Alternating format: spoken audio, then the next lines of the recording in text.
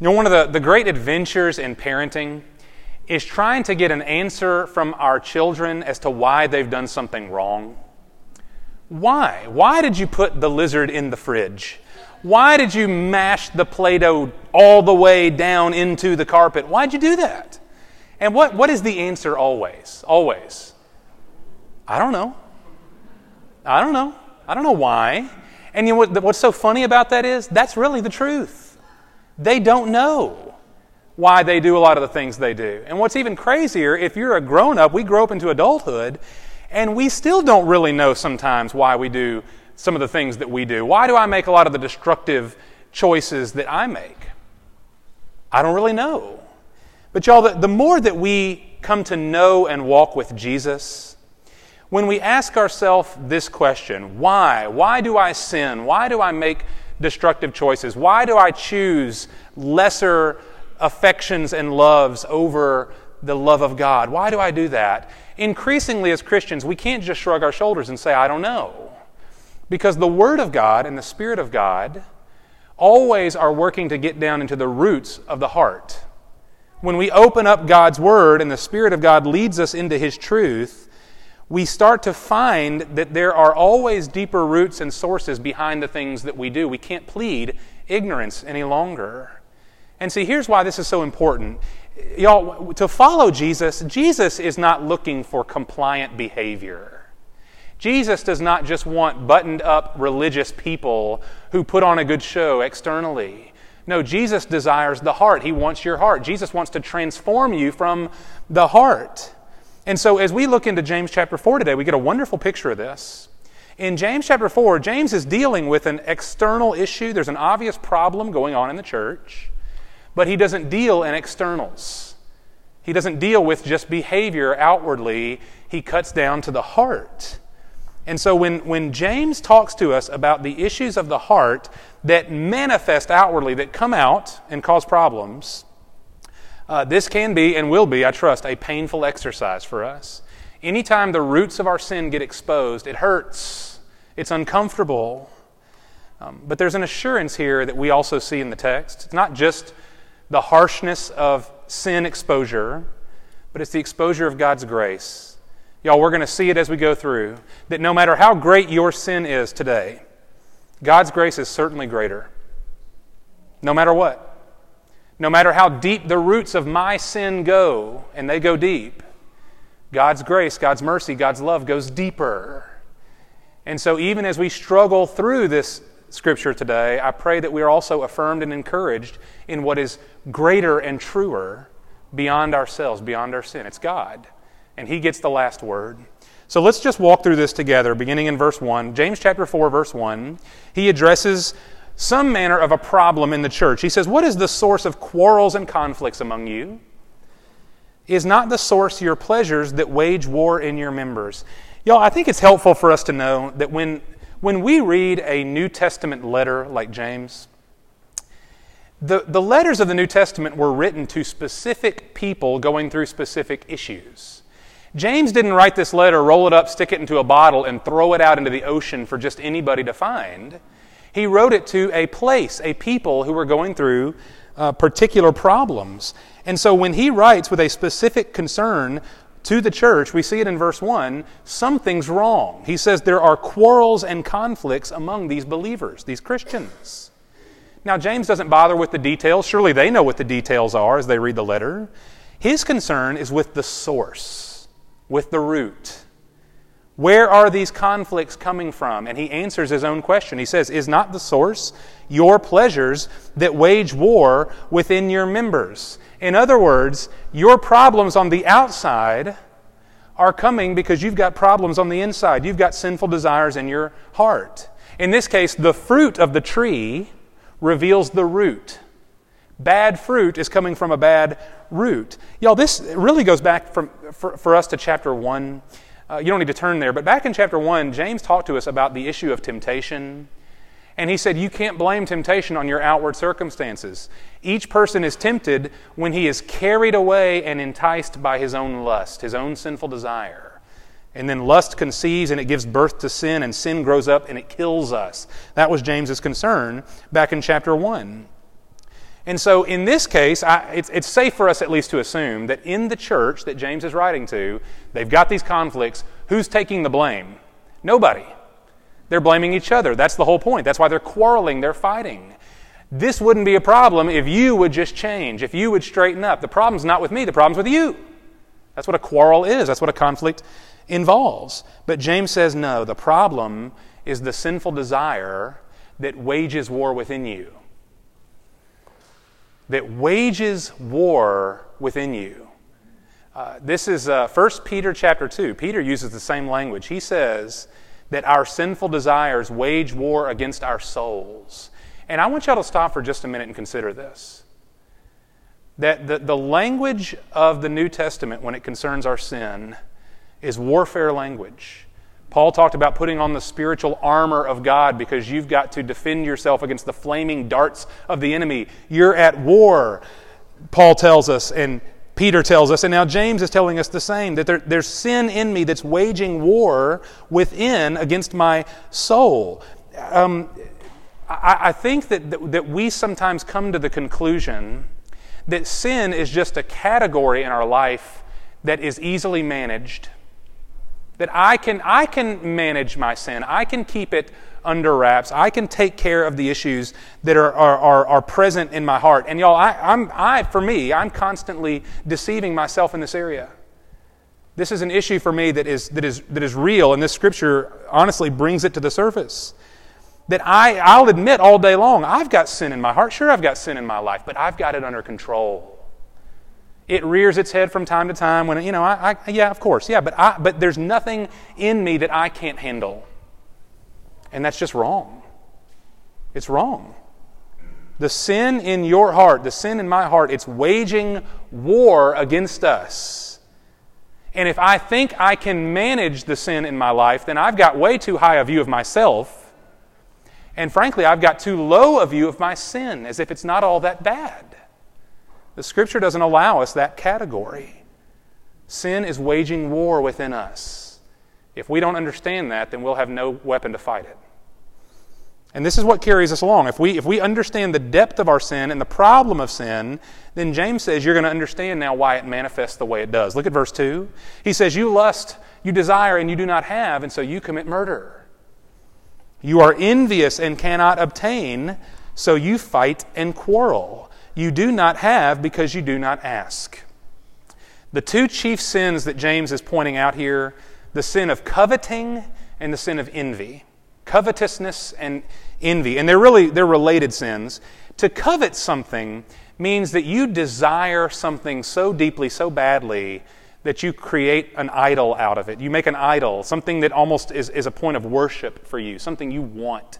And it could be something tangible like a new car, but it also could be that you want to become a certain kind of person. You want a certain platform. You want to climb the ladder and achieve a certain ambition, or that you want people to feel a certain way about you. Anything that we can covet and desire, James says we make an idol out of that. Okay? And envy is a related sin because envy is the sin specifically of desiring what someone else has. So you're not just coveting in general, but you're envying someone who has the thing that you want, that you feel like ought to belong to you. And this is the core issue for him. This is the reason that they're fighting. He says, you covet what you don't have, and so you murder. Now, it's unlikely that there were Christians murdering other Christians in the local church. That's probably not what James is talking about. He's probably actually referencing something Jesus said. Back in the Sermon on the Mount, Jesus talked about the fact that we can commit murder in the heart. That if you hate your brother, if you speak against your brother, if you hold another Christian in contempt, that's the same, in a sense, as committing murder spiritually in the heart, even if you don't commit the physical act. And so the overflow of this sinful desire is causing me to hurt the people around me, the people that I'm supposed to love. And of course, if there's envy, then envy produces fights among you because you have what I want. You have what I think I deserve. And now, what is it that these people are coveting and envying so deeply? Why the problem? Well, James doesn't tell us. He doesn't give us the specifics. But what we know is the outcome, that their desire to have is destroying their relationships. Because that's what coveting and that's what envy do. To desire something or something that you have, that cuts off love, it cuts off sacrifice, it cuts off generosity. It makes us entirely self-absorbed and self-centered, and therefore it ruins relationship with others. I can't be self-absorbed and still love you well. And so they're breaking fellowship with those that they're supposed to have the deepest fellowship with. And James says, if that's not bad enough, you're also breaking fellowship with God. Do you notice what he says at the end of verse 2? You do not have because you do not ask. You have stopped praying. You're not praying to God to petition God for your needs. You're not treating God as the giver of every good and perfect gift. You've excluded God from the conversation entirely. And your prayerlessness is just one more example of your self-absorption. Now, I want to tell you guys this. I mentioned this a minute ago about the attempts that we make to manage our sin, to manage our life. We all convince ourselves of this. I can manage my life just fine. Y'all, if that's what we believe, then we will not pray. Or we'll pray only very sparsely. If I believe that I can manage my sin, then I'm not going to ask for God's grace, God's help. I'm not going to confess it because I believe I've got it under control. If I think that I can manage my life and my resources just fine, then I'm not going to pray for God's provision because I don't think I need it. You don't have because you don't ask, James says. You think you've got life under control, when in reality you don't. And then, now there may be people who say, okay, I'll ask. I'll pray. If it'll get you off my back, I'll pray. But then look at verse 3. He says, you ask and do not receive because you ask with wrong motives, so that you may spend it on your pleasures. Even when we do pray, there are times where we're not praying for God to be glorified in my life, that God would be made much of and that my life would be a reflection of Him. No, I'm praying just for me. I'm praying for what I want. And I'm trying to use God as a genie in a bottle of sorts. That I'm only praying and asking because of what I hope that God will give me, and not because I want communion and fellowship with Him. Now, James says, if I'm asking with that type of selfish motive, then why would I expect to receive anything from God? Why would God look at that fire, that negative, sinful, selfish fire burning in my heart? Why would God knowingly pour fuel on a fire like that? Why would He give us what we ask for if we're only asking for our own ambitions? Now, up to this point, James has been, he's direct, but he's been very fatherly, very pastoral, very brotherly. All throughout chapters 1, 2, and 3, James has talked to the church as my brethren, my beloved brethren, very pastoral. But this issue's got him on a tear. All right? He couldn't sleep on it. He is writing by the guidance of the Holy Spirit, and he just doesn't hold back. Look at what he calls the church. Not my brethren in verse 4 anymore. He says, you adulteresses. Do you not know that friendship with the world is hostility toward God? Therefore, whoever wishes to be a friend of the world makes himself an enemy of God. Y'all, when James calls his fellow Christians adulteresses, that's harsh. But he's trying to kind of hearken us back to the Old Testament. That when the people of Israel, God's chosen people, every time they left out from under God's protection and authority, whenever they left out and refused to obey Him and instead ran after other gods, other idols, things like that, there was a language given to the people of Israel, and it's pretty consistent throughout the Scripture, of adultery. That was the language. It was adulterous behavior. They were treated, Israel was likened to someone who was having an affair on their spouse. I'll give you one quick example from Jeremiah chapter 3. Surely as a woman treacherously departs from her lover, so you have dealt treacherously with me, O house of Israel, declares the Lord. You see that language? Now, why would the Bible choose to use language like that? Adulterous kind of language to refer to our relationship with God. Y'all, when the Bible speaks about God's place in our lives, God's love for us, God's protection, provision, mercy, kindness, justice, righteousness, all the things that God is to us, the Bible will choose at different times different images to reflect this. And we know several of them very well. There's, of course, the image of father to child. God is a perfect heavenly Father. We come to him as his children. Or shepherd, the good shepherd to a flock, that we are his sheep, and that he's tender with us, and he loves us, and he guides us and directs us, right? But the Bible also refers to God often as a faithful husband to a bride, to a wife. In fact, in the New Testament, the church, we are called the bride of Christ, adorned in purity, because we are married, united with Jesus. And so James's point, when we understand the level of intimacy we're meant to have with God, James's point, I think, becomes clearer. That when we live according to our sinful desires, we are cheating on God. We're having an affair against the one that we're meant to be in covenant unity with. And James goes on to say that if we're friends with the world, we make ourselves hostile toward God. He shifts to a different image, friendship. Now, we might think friendship, because we live in a Facebook kind of society where friendship is very casual, we might really miss what James is trying to communicate. Friendship in the ancient world was very intimate. There were very few casual friends. Friends are people who walked through life together, who would do anything for each other. Wake me up at midnight if you need me kind of friends. Those kind of intimacies. And so when James talks about friendship with the world, he's talking about connecting ourselves intimately with things that are not God, with things that are less than God, with things that are in defiance against God. And when we choose our sin over God, he says, you're becoming friends with the world. You're rejecting intimacy with your father, with your husband in this case, and you're running away into something else, something less, something idolatrous. Do we get the picture here? James is saying, if we go back to the marital language here, it's like a cheating spouse who says over and over again, I love you, I love you, I love you, but will not stop running around. Just won't stop. That what we say with our mouths is not backed up in our behavior. And y'all, how does this affect God? I hope it's clear. James has shown us already how it affects us. That it's breaking relationship. It's breaking relationship horizontally and vertically, both with each other and with God. But look at God. Look at the effect this has on the Lord in verse 5. Do you think the Scripture speaks to no purpose? He, God, jealously desires the Spirit which He has made to dwell in us. Now that is an amazing statement. That God is pictured to us as a jealous husband. Now wait a minute, isn't jealousy bad?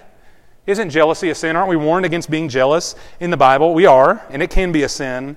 But there's a kind of jealousy that rightfully desires what belongs to you. There's a kind of jealousy that rightly desires what belongs to you. It's yours and it's been taken. And when the Bible calls God jealous, it's making a clear statement about our relationship to Him. That you and I, we belong to God, and He refuses to share us with anybody else. We belong to Him, and He will not share you. God refuses to have joint custody over you. And that's why God says emphatically, time and again in the Bible, I will be your God, and you will be my people. And think about that. It's logical if we understand the relationship we're meant to have with God.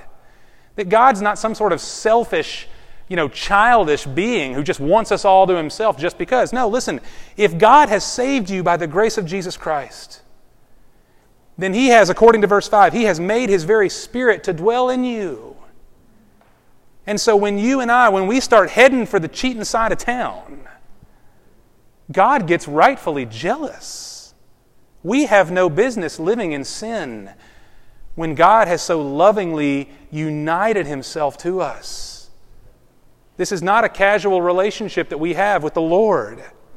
God's jealousy is a picture of His love. He loves you too much to share you with sin. And for that we ought to be grateful. Now, we can't solve this problem. I'm a sinner, God is jealous. What am I supposed to do about it? I can't solve that problem on my own. That's why verse 6 is so precious. Verse 6, but He gives a greater grace. Y'all exhale for just a minute here, because it's going to get hard again in a minute. Let's take our breaths while we can. He gives a greater grace. A grace greater than your sin.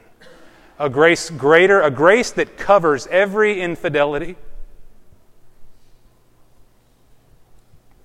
A grace that goes deeper than the deepest roots of all that we've done. His grace is greater. Where sin abounds, the Scripture says, grace abounds all the more. Praise God. And how does He do it? Therefore it says, verse 6, God is opposed to the proud, but He gives grace to the humble. One of the most precious parables of Jesus comes to us from Luke chapter 18, where Jesus tells a story about two men who go to church to pray. Two men go to pray, and they're very different from each other. One man is very religious, very buttoned up, put together, very highly esteemed, I'm sure, in his culture. Everybody thought he was good. But his prayer is entirely self-absorbed. His whole prayer congratulates himself on how good he's been, on all the things he does for God. And thank you, Lord, that I'm so good, and I'm especially better than those people over there, and even that guy over there, the other guy in the prayer. And then the second guy prays a very different prayer. He's a tax collector, Jesus says. He's a sinner, and he knows it. And his sin has so humiliated him that he won't even lift his head up to heaven. But with his head, with his eyes on the floor, Jesus says this man beats his chest and says, God, be merciful to me, the sinner.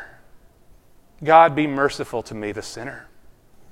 Jesus says it was that man, the second man, the sinful man, who went home justified rather than the other. One man went home saved, forgiven that day, and it was not the good one. It was not the self-congratulatory man. It was the sinner who knew he was a sinner and simply asked for mercy.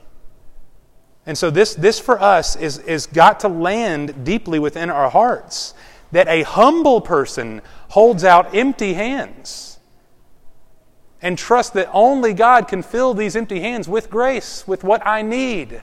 I can't do it. Pride insists that I can, or at least I can manage it and get by. Only humility holds out empty hands and trusts God for His grace. And see, this is where James draws the line for us. That in our sinful desire, we are driven really by pride. It's not just sin in some sort of flat two-dimensional way. It's driven by pride, a pride that says, I refuse to love, trust, honor, and obey God, and I'm going to live for myself instead. And that kind of pride will not pray a prayer like the tax collector in Luke 18. We just won't.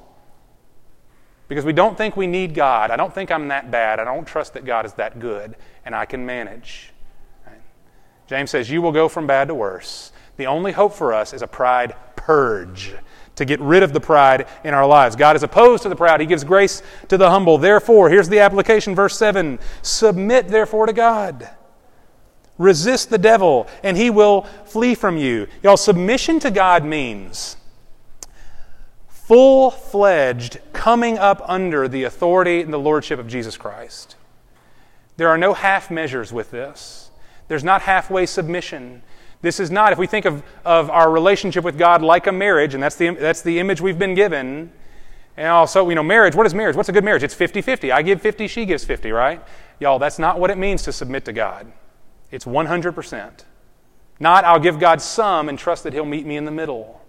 No, I trust Him with everything. I submit to God as being supreme in my life. He's God, I'm not, and so I will give my entire being to Him. That's what submission means. Easier said than done, I realize it, but that's why it has to be commanded of us. It's not natural. We've got to submit to Him and declare that He is supreme. Now, what does that submission look like? James gives us an interesting application, doesn't he? He says, resist the devil, and he will flee from you. Resist the devil. Make an active, determined stand against temptation and sin.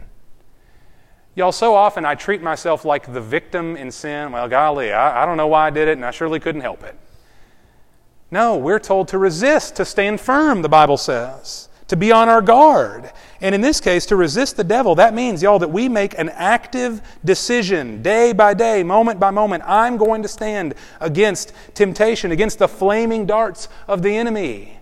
I'm going to recognize the real warfare at stake here, and I'm going to do something about it.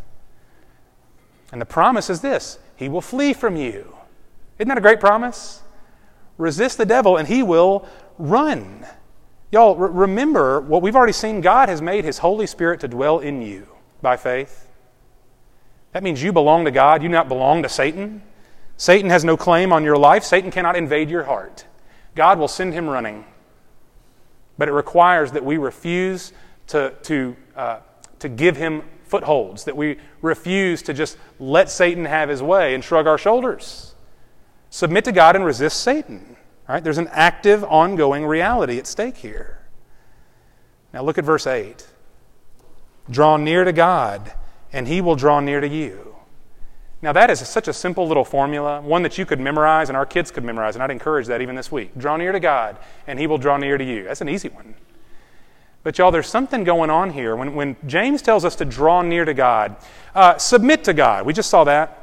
Well, that sounds kind of formal, like a soldier submits to a commanding officer, right? Or a player submits to a coach. More formal, perhaps. Okay, fine. But not this, not verse 8. Draw near to God. That's not formal language. That's relationship. That's intimacy. That's child to parent. That's bride to groom. Draw near to him, and he will draw near to you. Do we see ultimately what's happening here? That we don't, as Christians, listen, we're dealing with sin today, and it's difficult. But we never come to God as prisoner to warden or judge, even though God is a righteous judge. We don't come to him in a punitive fashion, that God has always got his finger on a button and the button's got your name on it and you better not mess up. That we come to him in a way that we can draw near to him. In Hebrews we're told that we have confidence to approach the throne of grace to help in whatever time of need we have. His throne is a throne of grace. We can draw near to him. But y'all, let me give you a little warning here, okay? Because we're about to jump into some more difficulty. When you draw near to God, it is a precious thing because you are drawing near to God who is perfect in love and mercy and kindness and forgiveness and tenderness. When you draw near to God, you experience a comfort and mercy the likes of which you'll never know elsewhere. You'll only find it in him. Draw near to him. But also when you draw near to God, we're also drawing near to God, who is perfect in holiness and righteousness and justice and purity and truth. Right? Those are all things that we are not on our own. And so there is, to use my good friend Paul Maffin's language, there's a sing and a sting when it comes to the truths of God. Draw near to God and he will sing over you. He is your shepherd, your father, your groom. But he is also holy. And the closer you get to God, the more the sting of our sin is felt and must be recognized because he's pure. And therefore, middle of verse 8, look what happens. Draw near to God and then cleanse your hands, you sinners, and purify your hearts, you double-minded. Be miserable and mourn and weep. Let your laughter be turned to mourning and your joy to gloom. I have never once walked into somebody's house and seen this verse on the mantle. I'm not sure that you have. I'm trying to think of where we'd put a verse like this in our house. Maybe above the bathroom sink. Cleanse your hands, you sinners. It's flu season. Y'all, there's not a lot of comfort right here. Okay, but remember the context of this whole discussion. What James has been telling us from the beginning of this chapter, that your sinful desires are bringing ruin to your life. They're bringing ruin to your relationships. They're bringing ruin within the church, and they're ruining your relationship with God. You've been running around on God. And apparently in their pride, these Christians in the early church, they didn't feel a whole lot of conviction over their issues. James gives us the indication that maybe they were just laughing their sin off like it wasn't a big deal. So let your laughter be turned to tears, he says. Be miserable over your sin. Now again, James is reaching back into the Old Testament here, that when Old Testament Israel, the people of God, when they were convicted of sin, and it happened fairly often, they had to be, when they were convicted of sin and they truly turned to God with repentant hearts, they wouldn't just say it out loud or feel it in their hearts. They would tear their clothes. They would put on sackcloth, the most uncomfortable clothing imaginable.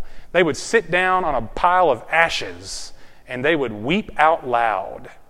They would fast from food. They would make a public declaration of the fact that they are sinners and they are in need of grace and they have no hope apart from God and His mercy. It was a radical thing. And that's essentially what James is calling us to. Now, listen, I'm just like you. I read verses like this and they feel incredibly abrasive to me. This is not the place I turn for encouragement. These are not scriptures that in my flesh I even enjoy at all. I don't like it.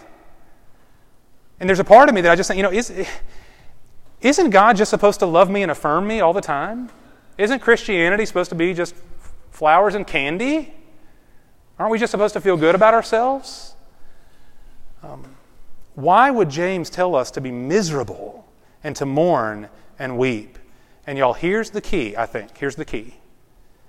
That the more you come to know and love God, the more you ought to come to hate your sin.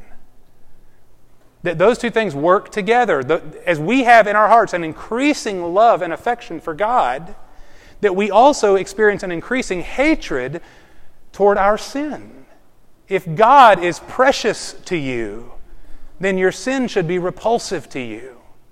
That those two things are meant to work in concert with one another. The more I love God, the more I hate the sin that cost Him His Son. And y'all, listen, if God has made His Holy Spirit to dwell in me, His holy, pure, righteous Spirit, then my sin ought to grieve me. It has to. It should be bitter to the taste. It should bring tears to my eyes. Your sin, my sin, it should grieve us because our sin grieves God. No one is more grieved, more hurt by our sin than God. No matter what destructiveness it brings in your life, it's nothing compared to the heart of God who is jealous over His bride who continues to run astray. And if my sin grieves God that way, then it ought to grieve me too. It's not something I can manage and laugh off. See, the bottom line for James is this. If we in our sin desire to exalt ourselves, if we in our pride, we want to have all the benefits of God, but I don't want to let go of my sin. I want all the good things God can give me, but I don't want to let go of the things I enjoy on the side. And it simply doesn't work. It doesn't work. God will not allow His grace to be abused. He is a rightfully jealous husband who will not share his bride with anyone else. No one makes a fool out of Him. You can't have it both ways. And so how do we break this cycle? How do we get to the root of our sin? That we can actually deal with the heart, root it out, and be done with it? James sums it up in the last verse, verse 10. And we'll look at this as we close. Humble yourselves in the presence of the Lord, and He will exalt you. Humble yourselves in the presence of the Lord, and He will exalt you. You know, this is the exact point Jesus was making in the parable I shared of the Pharisee and the tax collector. One was very proud and received nothing from God. He didn't know God at all. One was very sinful but humble, and he received everything that Jesus came to give. He was justified. Y'all, humble yourself before God. That means that we sincerely acknowledge that we are sinful, we are empty, we are needy. There is nothing in me that makes me worthy of God. I need Him entirely, 100%. I need Him. My hands are empty. And when we come to God, recognizing, confessing, owning that reality, what happens? He will exalt you. What a promise. Here we are in our sin trying to exalt ourselves, and all it's bringing is death and destruction and infidelity to God. But when we humble ourselves and express our need and our total trust and dependence on His grace, He lifts you up. This is what James meant when he said, God gives a greater grace. God gives a greater grace. A grace that is greater than any sin we bring to the table. Because He is God and I am not. None of my wrongdoing can hold a candle to the shed blood of Jesus Christ on the cross for me, for you. And so when we do what James says, he gave us, in terms of our relationship with God, he gave us 3 chief commands real quickly. Submit to God, draw near to God, humble yourself in the sight of God. the outcome of all three is always and forever the same. The outcome is always the same. He will exalt you. Not because you're worthy. In fact, quite the opposite. And that's what makes it grace. That's what makes it a gift. I'm not worthy. I'm a sinner. I've run away. But when I acknowledge my need, He brings me in and He declares over me the preciousness of Jesus Christ in full, once and for all, forever. His grace abounds. Grace to cleanse, grace to purify, grace to forgive, and also grace to transform. That we might be a people who enjoy God's mercy and live accordingly. Because He has loved me that much, I will be faithful to Him. And to the degree that I love Him, I will leave sin. Gladly I'll leave sin in the dust behind me. Would you pray with me? Father, it is I trust in this room right now a desperate need for us to encounter and confront verses like this. We don't really want to. I don't like to look in this kind of mirror. I don't like to look into a mirror this clear and sharp. I want to believe, Lord, that I've got things under control. I can manage just fine. So, Lord, if there are any men, women, and children in this room that share with me that sin, that self-deception, would you correct us right now and show us, Lord, the true depths of our need for you? We need you so much more desperately than we realize. We are so much more sinful than we want to believe. And at the same time, you are so much more gracious than we dare to believe. So, Lord, would you let it sting and sing this morning? We've got to weep over our infidelity. We've got to call it what it is and sit in it and deal with it. But Lord, all throughout, saturated even in our humiliation, right through every single sin, Lord, your grace penetrates, your grace overwhelms, your grace purifies. So Lord, make us the kind of people who don't walk around like the Pharisee in Luke 18, trying really hard to be good and sure proud of it. Make us, Lord, like the tax collector. We know we're sinners, and therefore our hands are empty. Be merciful to us. Father, we thank you this morning that in your Son, Jesus Christ, we have absolute forgiveness, a new heart, eternal life and glory, sonship, every good and perfect gift, Lord, that you have come to give. You've granted it to us freely in Jesus. Lord, would you grant us the grace to receive it this morning? To trust that your mercies are new this morning, and we've got to, with open hands, cry out to you for all that we need. And Father, would you grant us the strength and the wisdom and the courage and the sobriety this week to live like it. If we have been so graciously treated, Lord, would we give our hearts entirely to you? Let it be so, we ask, in Christ's wonderful and precious name. Amen. Amen.